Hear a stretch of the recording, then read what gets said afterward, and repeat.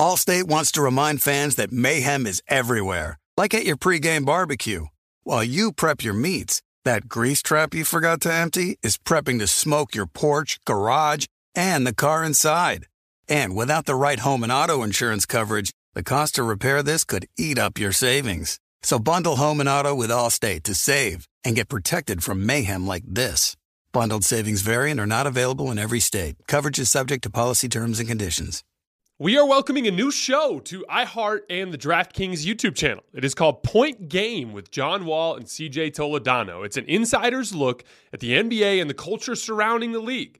Every week, the five-time All-Star and the number one pick in the 2010 NBA draft, John Wall, will give his unique perspective on the hottest topics in the league and tell the best behind-the-scenes stories from his time in the NBA. So check out Point Game with John Wall and CJ Toledano on the iHeartRadio app, the DraftKings YouTube channel, or wherever you listen to your podcasts. Looking for an assist with your credit card but can't get a hold of anyone? Luckily, with 24/7 US-based live customer service from Discover, everyone has the option to talk to a real person anytime, day or night. Yeah, you heard that right. You can talk to a real human in customer service anytime. Sounds like a real game changer if you ask us. Make the right call and get the service you deserve with Discover. Limitations apply. See terms at discover.com/creditcard. The Volume. Hoops Tonight is presented by FanDuel Sportsbook. The football season is coming, and there's no better place to start making every moment more than with FanDuel. I just love using this app. It's super user-friendly and safe.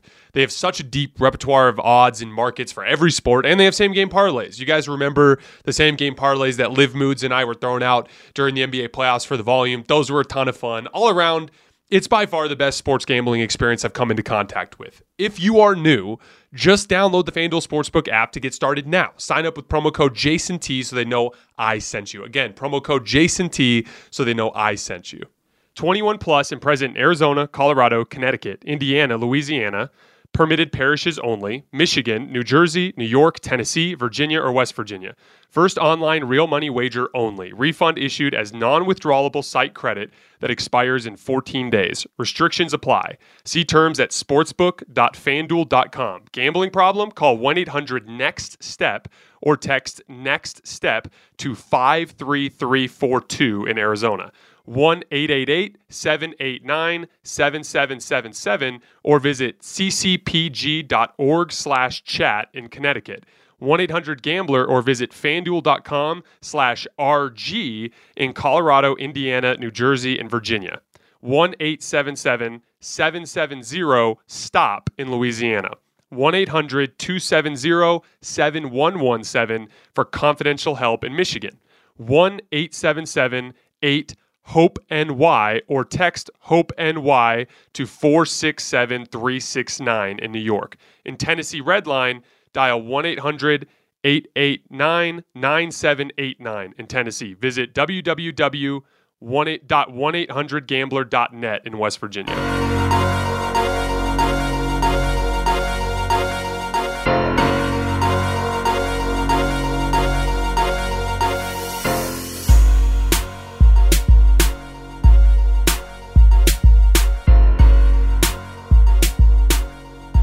All right, welcome to Hoops Tonight, presented by FanDuel here at The Volume. Happy Monday, everybody. I hope all of you guys had a great weekend. We are getting into the nitty-gritty of our top 25 NBA players list. We did number 5, Luka Doncic, yesterday. Today we'll be doing number 4. You guys know the drill. Before we get started, subscribe to The Volume's YouTube channel so you don't miss any more of our videos.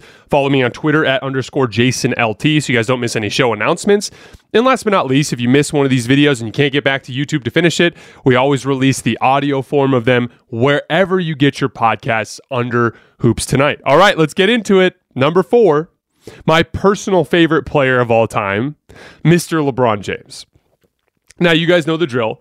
We're going to be doing strengths and weaknesses. We're going to be doing biggest hopes, biggest fears, and then biggest what if of his career. Starting with strengths. So LeBron averaged 38 and 6 on 62% true shooting last year. That's obviously excellent, albeit in only 56 games.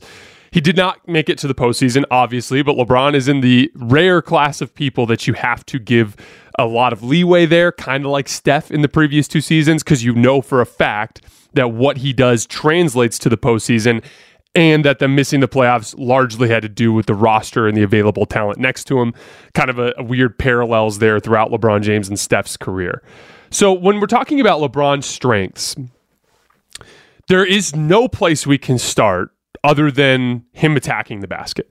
It's been the bread and butter of his entire NBA career. And even through 19 seasons, it still is what he does best. And he does it better than basically everybody in the league except for one guy. So if I asked you who led the league in restricted area makes last year, you'd probably say Giannis, right? And you'd be right. He averaged 6.6 restricted area makes per game and finished them at 76.6%. Now, those of you guys who have been listening to this entire list from 25 on, when it comes to bigger wings and big forwards, I've been looking for at least 2 makes per game and at least 70%. And the good ones have been around 3 makes per game, right? And then the great ones are right around like 4. Giannis is at almost 7 per game, and he's making almost 77% of them. That's ridiculous.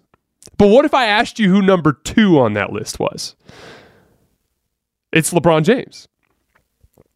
He averaged 6.5 restricted area makes per game, so only 1/10 fewer than Giannis, and he made them at 75.3%.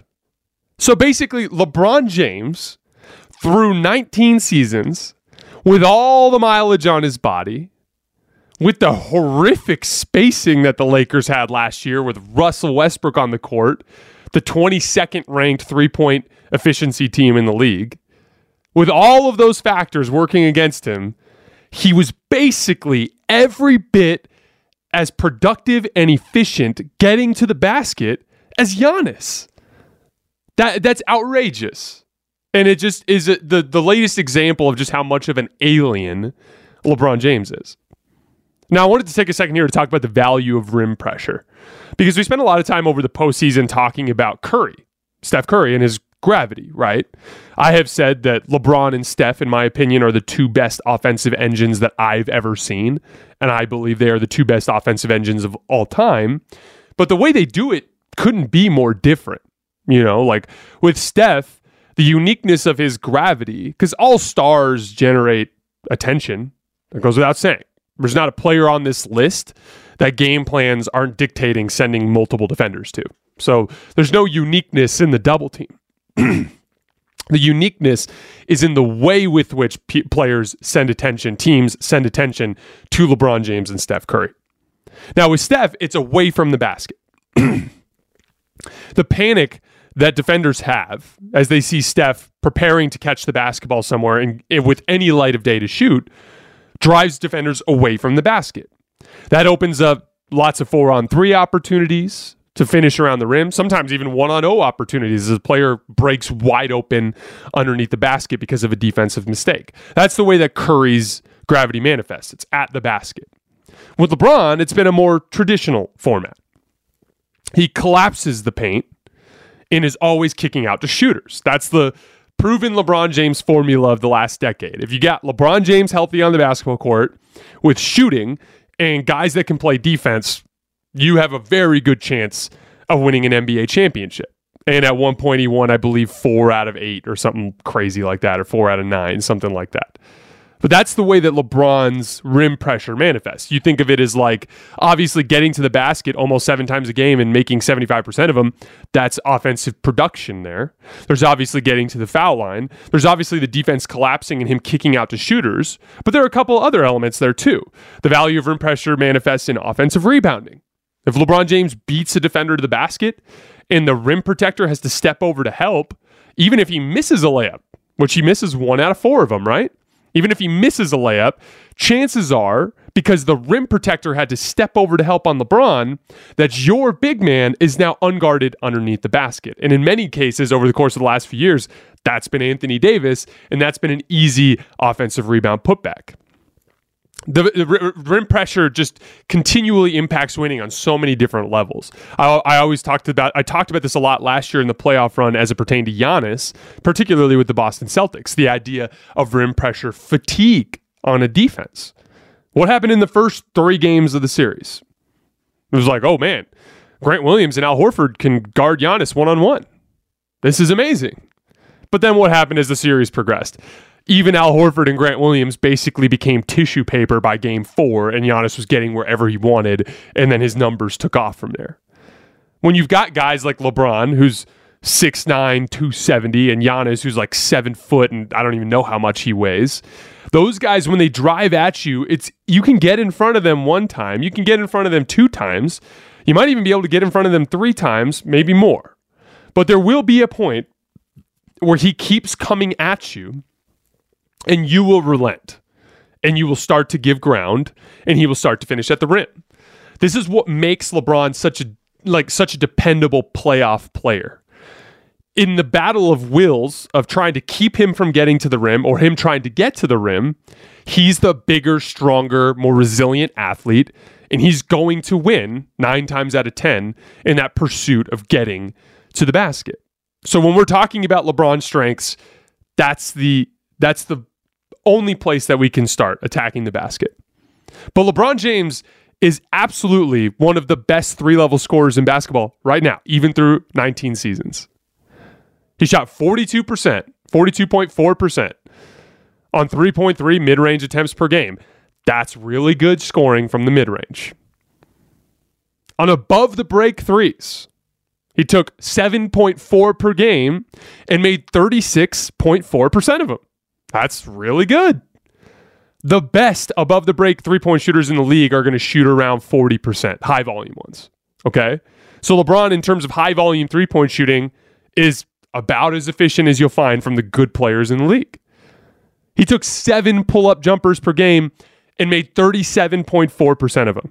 I think this is LeBron's biggest addition in the late phase of his career. Obviously, in 2013, he became a reliable jump shooter. But back then, it was a lot of catch and shoot, a lot of face-up jab steps, not a lot of off-the-dribble stuff. We talk about this a lot earlier in the list, but there's a certain amount of fluidity with the basketball that you're required to have to be a good off-the-dribble jump shooter. Transitioning from any dribble combination into your shooting pocket with good energy transfer so that you flow up into a jump shot that you have a high percentage chance of making takes a great combination of ball handling ability and shooting ability. That's been the best increase in LeBron's career. I started to notice that, or in the late phase of LeBron's career, I should say. I started to notice that right around 2018, where it was like, oh, like LeBron's like straight up now a fluid pull-up jump shooter in the same class as like a Paul George or Kevin Durant, things along those lines. Doesn't quite have the same level of fluidity as those guys, but in terms of the result, you can't argue with the results. Like in NBA games, facing NBA defenses, if you're taking 7 pull-up jumpers a game and you're making over 30% of them, you're a good pull-up jump shooter. You can't argue with the results there. You guys might remember a game earlier this season, I think it was against the Warriors, where LeBron had a monster score game. He might even have had 50. And if you guys remember, Kevin Durant, it was either on Instagram or on Twitter, but shouted out LeBron for his shot-making display in that particular game. So what is shot making as opposed to any other type of made field goal? To me, shot making is about the improvisation. And it's been another thing that LeBron has added later in his career that has helped, especially in clutch situations and in some of the volume scoring away from the basket.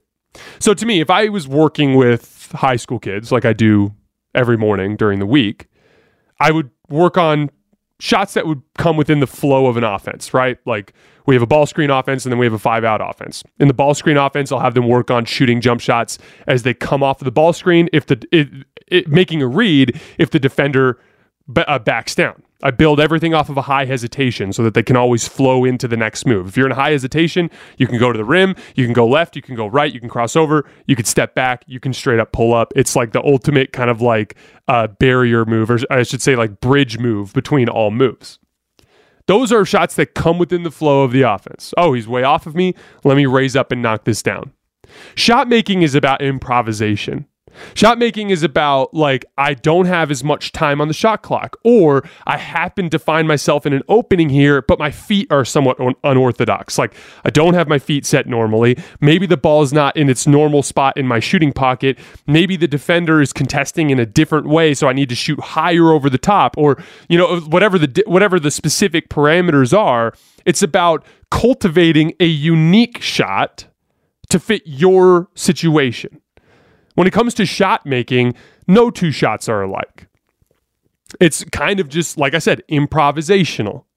And it specifically helps you in bailout possessions at the end of shot clocks and at the end of basketball games, when defenses are so locked in that your in-rhythm shots don't really exist anywhere on the court. You're not going to come down with a minute left in the game, run a high pick and roll, and get a wide open three out of it. That's not what's going to happen. It might involve you hitting an unorthodox dribble combination to get to a specific spot on the floor where you see a little bit of an opening and the defender still contests you really well, and you have to adjust your release, maybe shoot with more arc or whatever it is, to get it over the top and to get and to score. That is high-end shot making. If I was describing the best shot maker that I had ever seen in NBA history, this is what Kobe Bryant was best at.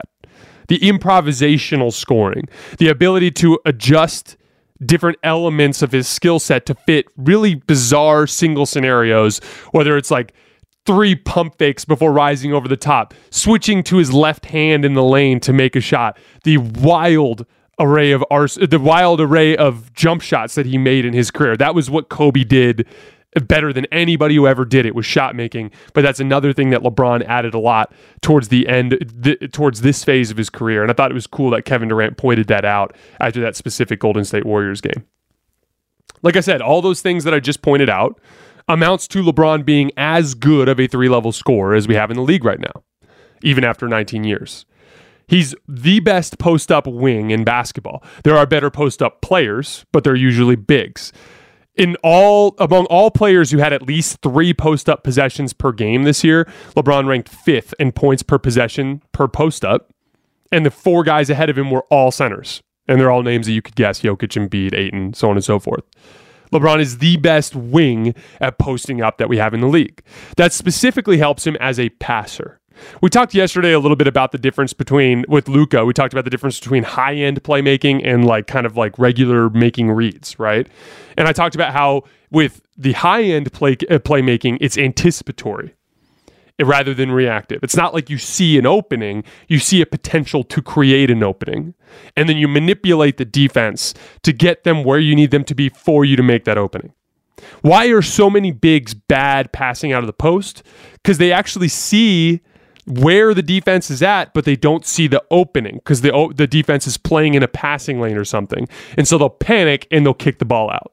LeBron will see that. He'll be on the right block, right? And they'll be helping out of the weak side corner, so left corner. And they might be positioned in a way where the opening's not there. But rather than panic and pass it out, he'll work a little bit deeper into the lane, or he'll attack the double team to get a little bit better of an angle to find that shooter in a spot where he can actually get him the basketball. I always talk about this when I'm talking about Anthony Davis and his passing. There's a huge element of patience when it comes to attacking double teams. When you panic, you won't be able to make them pay. But if you're methodical and embrace the double team, you will be able to find the openings and make them pay for double teaming you. This is what makes LeBron such a devastating post-up player. If you leave him on an island to score, he's going to score better than any wing in all of basketball. If you send the double team, he's going to methodically wait until he has an opening, and he's going to make you pay for doing it. Obviously, flowing kind of further into his passing ability, we talked a lot about game management when we were talking about the Boston Celtics, if you guys remember, and their inability to understand the flow of a basketball game. Like, obviously, in an NBA game, you have like maybe 100 possessions. As a player who plays a normal a set of shifts, you're going to have maybe 80 possessions. You have to understand the value of all those 80 possessions together rather than one specific possession. LeBron, in my opinion, is the best game manager in basketball. Nobody understands pace and flow more than him. Nobody understands rhythm more than him.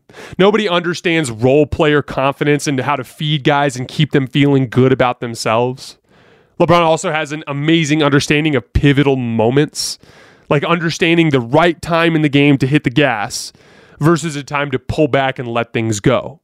It's a matter of conserving energy and understanding the different levels of impact for each basket. 2 points is not just 2 points. 2 points in a specific moment in a game can be lethal. My favorite example of this, 2018, first round of the playoffs. Pacers are up 2-1. The Cavs are on the road in Indiana.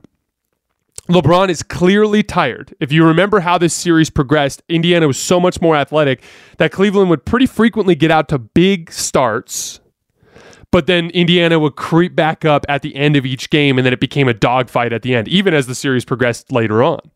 But in this particular game, the same thing happened. Cavs jumped out to a big start. Indiana came on like gangbusters, end of the third quarter, early fourth, and the Cavs were in some trouble. And LeBron, you could tell, was running out of gas. And he was being guarded by Bojan Bogdanovic, who's pretty good at guarding big forwards, like we talked about when we were talking about the potential Jazz-Lakers trade earlier last week. But as that game was progressing, I think LeBron knew that he only had a handful of explosive moves left in the gas tank. And I was wondering why he wasn't attacking Bojan Bogdanovic enough. Like, I felt like there was some missed opportunity there. But then Kyle Korver hit a couple of threes. And when he hit the couple of threes, suddenly the Cavs were up by 4 with, I think, like 2 minutes left or something like that. And suddenly they get a stop, and LeBron dribbles the ball up the right wing of the floor, and I'll never forget it. He just, no hesitation, didn't wait for the team to get into his set. He just did a hard right-handed dribble into his left hand and then spun around Bojan Bogdanovic and finished at the rim. He was completely unstoppable. Bojan had no chance. All of a sudden, they're up 6 with 2 minutes left. That 6 with 2 minutes left feels kind of like the game is over. Suddenly, the energy got sucked out of the Indiana arena. Suddenly, you could see all the young players on Indiana, like Victor Oladipo, get tight and struggle in that setting. That was 2 points from LeBron that carried a massive amount of impact on the tenor and tone of the game. Those are little game management pieces. He could have hit that same move earlier in the fourth quarter when the game was tied or when they were down by 2 or whatever it was. But if he did it then, it wouldn't have had the same psychological impact and would have still drained his gas tank the way those super aggressive moves to the rim do. That's game management. That's understanding the impact of each individual basket. That's understanding the flow of the game. I believe LeBron knew that he was going to need his teammates to make some shots in order to have a chance to win that game. I think he believed that they would, and he was deliberately holding something in reserve because he knew he would need it at the end of the game. The best game manager in all of basketball. Last thing on his passing. We talked about this a little bit yesterday with Luka, but I talked about with the top tier playmakers with Luka, LeBron, Jokic, and Chris Paul. It's not just that they make advanced reads. It's that they are relentless in doing so. When you are relentless in making reads, it makes it so that teams are panicked are terrified of actually sending help. That is what allows LeBron to be as efficient and productive of a rim finisher as Giannis. Giannis is many times the athlete that LeBron is at this point in his career, yet LeBron is just as impactful getting to the rim. Why is that? It's literally because of his passing ability. This is why I always say with Giannis that the number one thing that I'm watching for his development is his passing ability. This is why I said in the Boston Celtics series that the reason why I'm all in on Giannis now is I saw a lot of higher level playmaking from Giannis there. Paranoing teams into thinking they cannot send help will allow you to operate on an island more frequently. And when you operate on an island and you're LeBron James, you're going to get to the rim at will and you're going to finish. Obviously, everything LeBron James does with the basketball translates to the playoffs. I would argue that LeBron is the most consistent playoff performer of all time. You know, MJ's my personal greatest player of all time, but MJ had some shooting volatility, right? Like, if you caught him, you know, probably once or twice a series, he just wouldn't shoot well. And that would massively impact his overall, massively limit his overall impact on the game.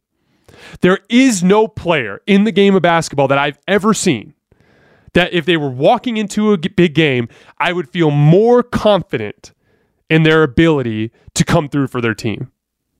Why is that? All of the things that I have said that I value most about playoff basketball. He's strong, so he thrives in the physicality. He's versatile on both ends of the floor. On offense, he can attack you from literally any spot on the floor, and he's efficient from literally all of the spots. On defense, he can help you defensively in literally any spot on the floor and literally all of, against any type of player. He can guard Jamal Murray. He can guard Nikola Jokic. He can help at the rim. He can make defensive rotations and close out on shooters. He can do absolutely anything defensively. And then he's got the high-end playmaking to complement his offensive scoring ability. Those are all. That's checking every box for playoff effect, for impacting winning in the playoffs. And that is why he is the most consistent playoff performer of all time. In terms of, we're going to talk a lot about LeBron's leadership today, especially when we get to his weaknesses. But there is no better leader you could have for a team with real championship potential. Like if you've got a team like the 2020 Lakers, where you've got a legitimate co-star, really solid role players, good coach that fits the talent, and healthy, and everything kind of just comes together. In that scenario, you could not have a better leader because LeBron understands the highs and the lows. He understands the bigger picture of the 82-game regular season and the 16 wins that you need to win an NBA championship in the playoffs. He understands playoff chess matches. I've done this before. I don't know the numbers off the top of my head, but LeBron James's record in late series games, like game 5, 6, and 7, is insane. He falls behind in almost every playoff series he plays, it seems like. But it's because he will feel things out. Like as he gets down 1-0 in a series, he doesn't panic. As he gets down 2-1 in a series, he doesn't panic. He just makes reads on what's happening. Okay, this is where they're killing us. These are where our areas of opportunity are. I'm going to outlast this guy physically. If I can just win this game and get us back home, we might be able to steal this series. That is the thing that LeBron James does best. He understands the flow of those playoff series. He's as good a playoff chess master that we have in the game. All of this amounts to, as we get to the end of his strengths here, he's still a top 2 offensive engine in all of basketball when healthy, in my opinion. Him and Steph. Now, Jokic fans were all over my case yesterday as the volume tweeted out our 10 through 6. And look, guys, like you should know in advance, this is the way I do player evaluations. I'm always going to give credence and leeway to the guys who've been there longer. And it goes both ways. 10 years from now, if Jokic is still in the conversation for the best player in the world, I will be advocating for him when everyone else is trying to push the next young guy to the top of the list. This is just the way that I'm going to err on the side of giving additional leeway to the guys who've been there and done that so many times before.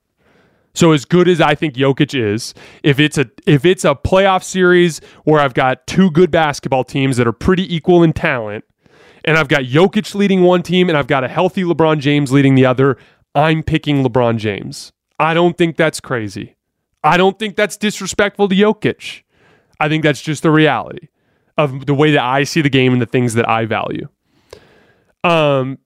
Defensively, last note for LeBron on the positives, when he's engaged, he's an all-defense level defender. When he's engaged. He struggles with dribble contain a lot more than he used to as he's lost a little bit of foot speed, but he's also gotten a lot better as a backline defender, particularly as a communicator and quarterback of the defense. Had a lot of good games like that this year, few and far between as a result of his lack of defensive effort overall, but we're going to get to that in the week. We are welcoming a new show to iHeart and the DraftKings YouTube channel. It is called Point Game with John Wall and CJ Toledano. It is an insider's look at the NBA and the culture surrounding the league. Every week, the 5-time All-Star and #1 pick in the 2010 NBA Draft, John Wall will give his unique perspective on the hottest topics in the league and tell the best behind-the-scenes stories from his time in the NBA. CJ will bring his A-list comedian buddies to keep it light and fire off some hoops takes. Plus, John will be inviting current and former NBA players, friends, and teammates to join the show as well to give their unfiltered accounts of what really goes on in the league from a player's perspective. So check out Point Game with John Wall and CJ Toledano on the iHeartRadio app, the DraftKings YouTube channel, or wherever you listen to your podcasts. Allstate wants to remind fans that mayhem is everywhere, like at your pregame barbecue. While you prep your meats, that grease trap you forgot to empty is prepping to smoke your porch, garage, and the car inside. And without the right home and auto insurance coverage, the cost to repair this could eat up your savings. So bundle home and auto with Allstate to save and get protected from mayhem like this. Bundled savings vary and are not available in every state. Coverage is subject to policy terms and conditions. Angie's List is now Angie, the nation's largest home services marketplace. They're here to help homeowners get all their jobs done well. Angie has helped over 150 million homeowners care for their homes. Whatever your home project, big or small, indoor or outdoor, come to Angie to connect with and hire skilled professionals to get the job done well. It's something I've always been a big believer in. When you try to take projects on yourself, you usually don't know what you're doing. You usually end up making mistakes, and it can be a big headache. And so not only can a professional from Angie get the job done more efficiently, but they also are people that you can support within your community as local businesses. With over 200,000 pros in their network, Angie makes it easy to research, compare, and hire pros to ensure a job is done well. With 29 years of experience, combined with new digital tools to simplify the process, Angie makes completing home projects easy. Consider Angie your hub for all your home improvement needs. They can help you find the best price for your project by comparing quotes from multiple pros in just a few taps, or book services at an upfront price based on local data. Angie has cost guides that will tell you what others have paid for similar projects both nationally and in your area, and the app is free and easy to use. Get started at Angie.com. That's ANGI.com, or download the app today. Weaknesses. All right, LeBron's weaknesses. I tried really hard to come up with a list here because he's a player that doesn't really have a lot of weaknesses. And even his weaknesses are more like weak relative to his strengths rather than weak relative to the rest of the league. So, for instance, LeBron's health is on his list of weaknesses. We would argue that LeBron started to show some examples of unreliable health this year, right? And he still played 56 games. Like, a down year for LeBron for health resulted in him playing a lot more than the vast majority of players who have had injury problems throughout their career. The big one that concerned me this year was the knee swelling at the end of the year. You know, there's a difference between like I sprained my ankle, like last year when someone fell into his ankle. Like, there's not a whole lot you can do about that. And then literally you're just playing basketball and one day your knee swells up. Like, that was concerning. LeBron literally, towards the end of the year last year, his knee just swelled up and he had to stop playing for a little while. That sounds like an old man injury. So there's definitely some concern on the health front with LeBron. Ankle sprains also seem to be lasting longer. LeBron used to sprain his ankle and be fine before the game was over. Many times he'd stay in the game right after the sprain.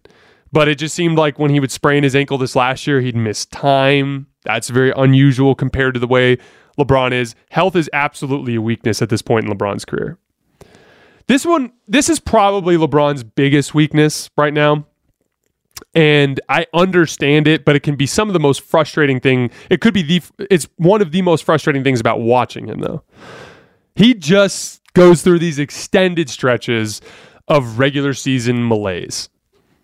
And that specifically manifests on the defensive end of the floor.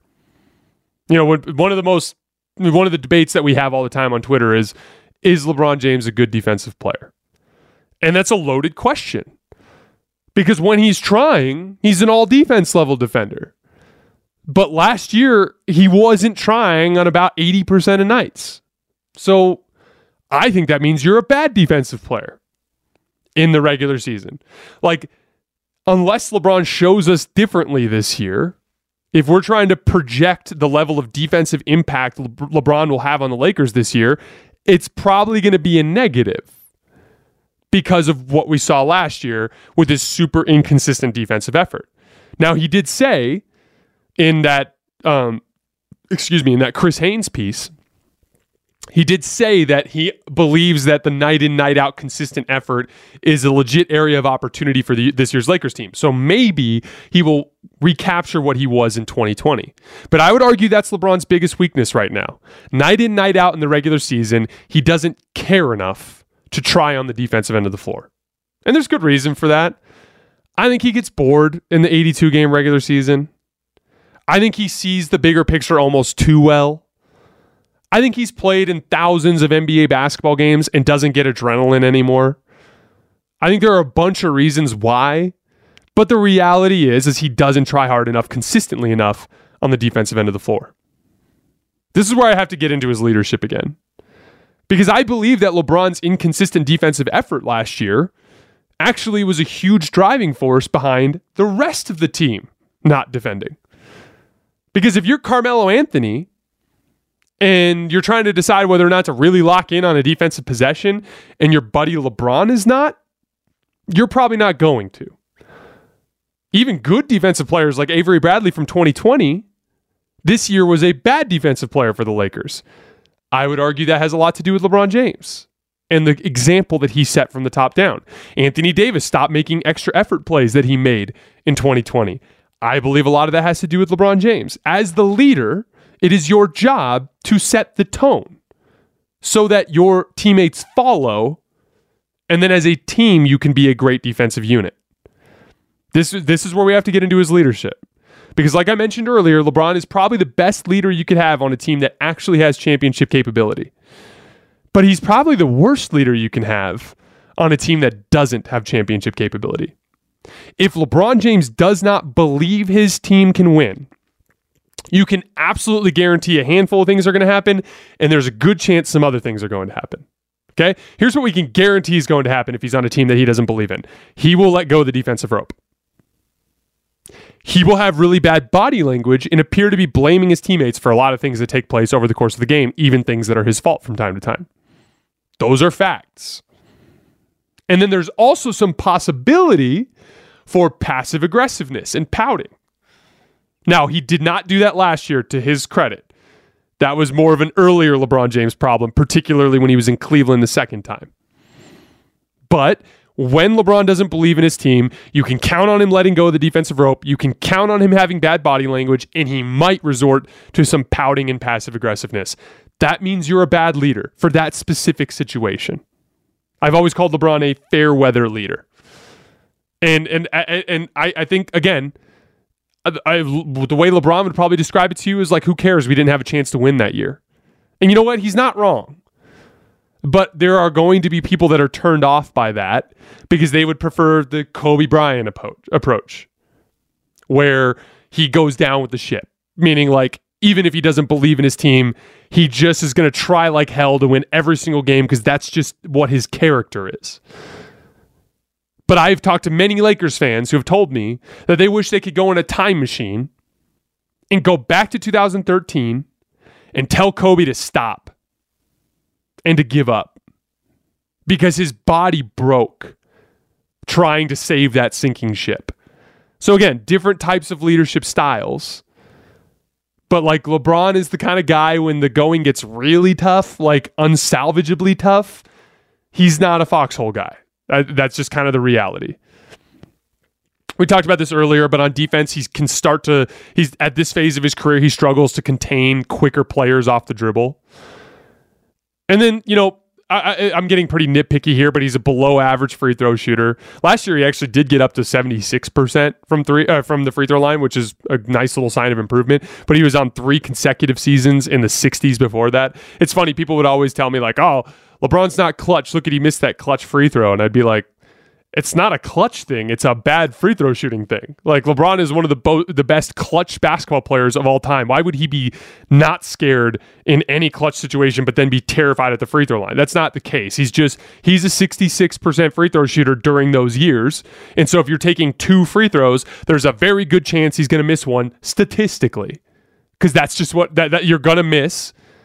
Literally, what is that? 33 out of every 100 free throws. Like that's just what's going to happen. And then last but not least, again, really nitpicky, but his end of the game shot selection. He can be a little bit like LeBron will pound the air out of the basketball at the end of games, work the clock down, and take a step back 3. Now, I think that it disrupts the flow of his own offense a little bit. LeBron would probably counter that it disrupts their offense as well, and he's right. When you strangle the pace of the game, it affects the rhythm of every player on the floor. But there are times where I wish he didn't settle so much for tough step-back 3-point shots at the end of games. That's all really nitpicky. Like, look at that. We just went through LeBron's weaknesses, and it's health. He was only able to play 56 games last year. Regular season malaise. Happens to just about every veteran player. Inconsistent leader on limited teams. The teams are limited anyway. He struggles to dribble contain, but he's a good defensive player when he's locked in. He's a below average free throw shooter, but he seems to have fixed it last year, and he can be a little tricky with end of game shot selection. LeBron's weaknesses, they're all small weaknesses. It's just the reality, and that's why he's a top 5 player in this league. All right, greatest hopes. I sincerely hope that LeBron's able to stay healthy for a few more years, because I do believe, we talked about this before, but I believe he has the potential for a really productive post-prime because of his ability to pass the basketball and because of his size and strength. He can become a 20-point per game point forward that is a super productive top 15 player in this league and capable of being the second best player on a championship team. Which brings us to Anthony Davis. Because obviously the ideal outcome for LeBron is he wins a couple more championships as a Laker. But that does not happen without Anthony Davis. And I don't mean Anthony Davis just in general. I mean the 2020 version of Anthony Davis. He is the key to the end of LeBron James' career. No player, not even the greatest stars in NBA history, can consistently win without great talent surrounding them. And the Lakers do not have great supporting talent. So they need Anthony Davis to be the top 5 player he was in the bubble for LeBron to be able to have enough talent around him for him to be able to win championships as he gets into closer to his 40s.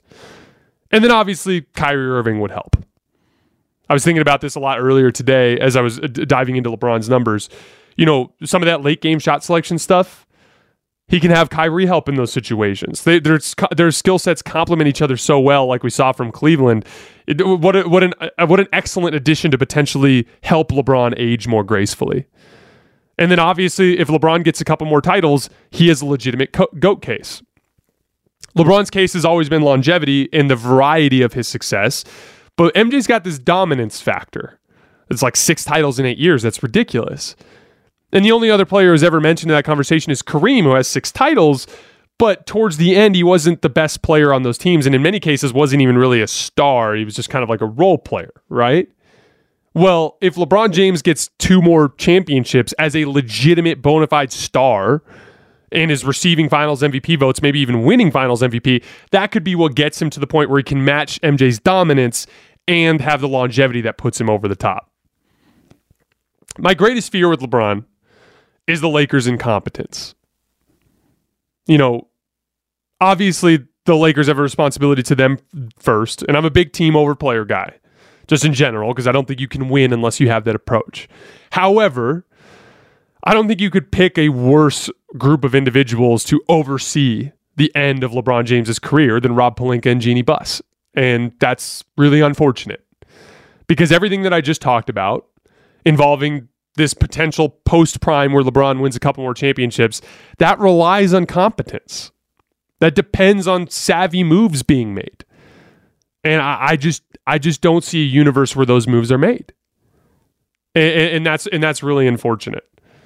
But who knows? Maybe this Kyrie Irving thing will allow Rob Pelinka and Jeannie Buss to fall ass backwards into a good basketball team, and LeBron, Kyrie, and AD will be able to cover up all the flaws again. I guess we'll see.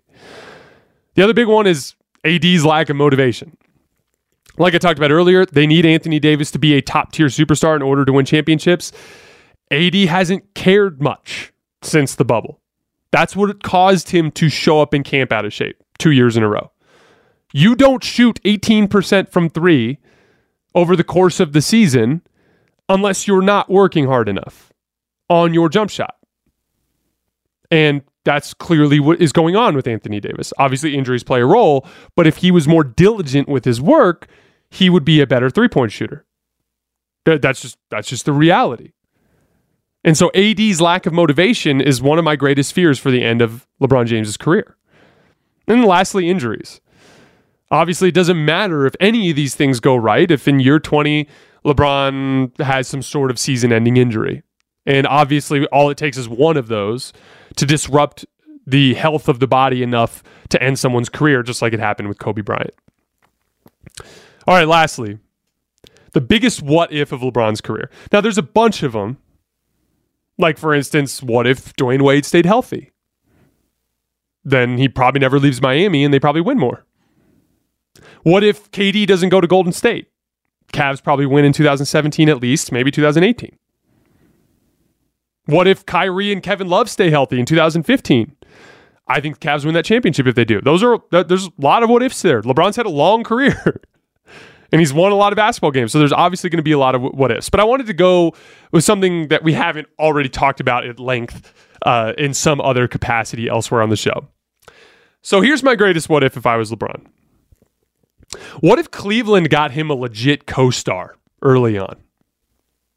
You know, when we're comparing Kobe and Michael Jordan and Steph and LeBron, too often people will say things like, well, LeBron's a mercenary. All he wants to do is go from one team to the next. Every time things don't go right, he wants to shuffle the deck. You've probably all heard that in some capacity before. Obviously, glossing over the simple fact that MJ got Scottie Pippen right away. Well, not right away, but pretty quickly when he got into Chicago, and he always was playing alongside a bona fide star. So he had no reason to want to go elsewhere. He always had enough talent to win. Kobe Bryant literally played next to Shaquille O'Neal. Then when he lost Shaq, he went on sports radio like every day demanding a trade. And then he got Pau Gasol and won again, and he was happy. So would Kobe have been a mercenary too if he didn't have Shaq? Or would he actually have been if they didn't get Pau Gasol? And then looking at Steph Curry, obviously they're one of the most well-run organizations in the NBA, arguably the most well-run organization, and he has consistently been at a talent advantage throughout his career. This last year was one of the few seasons in his career where he kind of overcame a talent disadvantage. To Steph's credit, that's why he's a top 6 player of all time. But the point is LeBron was a victim of his circumstance in a lot of ways. They did not get him a Scottie Pippen or a Klay Thompson and Draymond Green or a Shaquille O'Neal or a Pau Gasol early on. He did not have that. And he wasted 7 years of his career trying to float way overmatched rosters to lofty goals of trying to win a championship. And I believe that actually led to LeBron's mistrust in organizations that caused him to behave the way he did over the course of the next decade. Being mistrustful of Pat Riley and wanting to leave because he wanted to cut Mike Miller, for instance. Or doing 1-and-1s the entire time he was in Cleveland, except for the end. Or even now, with him withholding his extension potentially to try to leverage the Lakers into making moves. I believe that the Cavs being so incompetent early led to LeBron mistrusting organizations and then feeling like he had to do it himself. Feeling like he had to be the one to communicate with Dwayne Wade, to communicate with Anthony Davis, to communicate with Kevin Love, to communicate with Kyrie Irving. He felt like he had to be the GM. And so, even though LeBron's had a remarkably successful career with that strategy, I think it's a really interesting what if. What if LeBron got Anthony Davis in his 3rd season and played his entire career alongside Anthony Davis? He probably never leaves Cleveland. He probably still wins at least 4 championships. And the entire kind of like aura of his career has a different vibe than the one it has now. I think it's a really interesting what if. He's one of the few players that's if we're going down the list of the best players of all time, all of them were drafted alongside all-time great players. MJ with Scottie Pippen, right? Like Magic Johnson with Kareem. Larry Bird with everybody that was playing for the Celtics. You know, Kobe Bryant was Shaq. LeBron's the odd one out there. LeBron's the one that spent the first near decade of his career playing alongside very limited talent. And it'd be really interesting to see where his career is right now if that wasn't the case. Last note on LeBron, you know, when it comes to these player rankings, it's really difficult to do because everyone's so crazy. Like, LeBron fans still think he's the best player in the world, most of them. And that's crazy. He's going to be in his 20th season, and Giannis is just better than him right now. You know? But then LeBron detractors don't even think he's top 5, which is a massive disrespect to what he can still do on the basketball court when he's healthy. I feel like 4 is safe for me.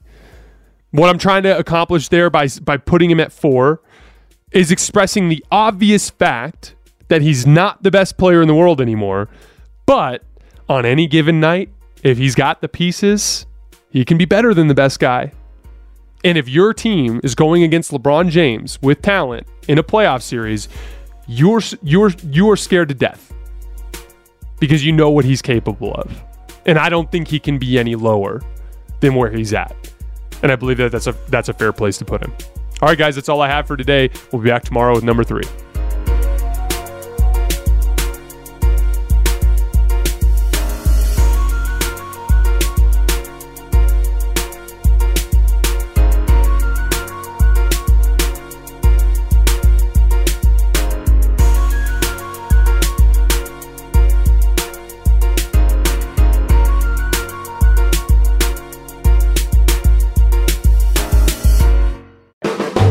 The volume. Allstate wants to remind fans that mayhem is everywhere, like at your pregame barbecue. While you prep your meats, that grease trap you forgot to empty is prepping to smoke your porch, garage, and the car inside. And without the right home and auto insurance coverage, the cost to repair this could eat up your savings. So bundle home and auto with Allstate to save and get protected from mayhem like this. Bundled savings vary and are not available in every state. Coverage is subject to policy terms and conditions. Looking for an assist with your credit card but can't get a hold of anyone? Luckily, with 24/7 US-based live customer service from Discover, everyone has the option to talk to a real person anytime, day or night. Yeah, you heard that right. You can talk to a real human in customer service anytime. Sounds like a real game changer if you ask us. Make the right call and get the service you deserve with Discover. Limitations apply. See terms at discover.com/creditcard. Getting ready to take on spring? Make your first move with the reliable performance and power of Steel battery tools. From hedge trimmers and mowers to string trimmers and more, right now you can save $50 on select battery tool sets. Real Steel. Offer valid on select AK system sets through June 16, 2024. See participating retailer for details.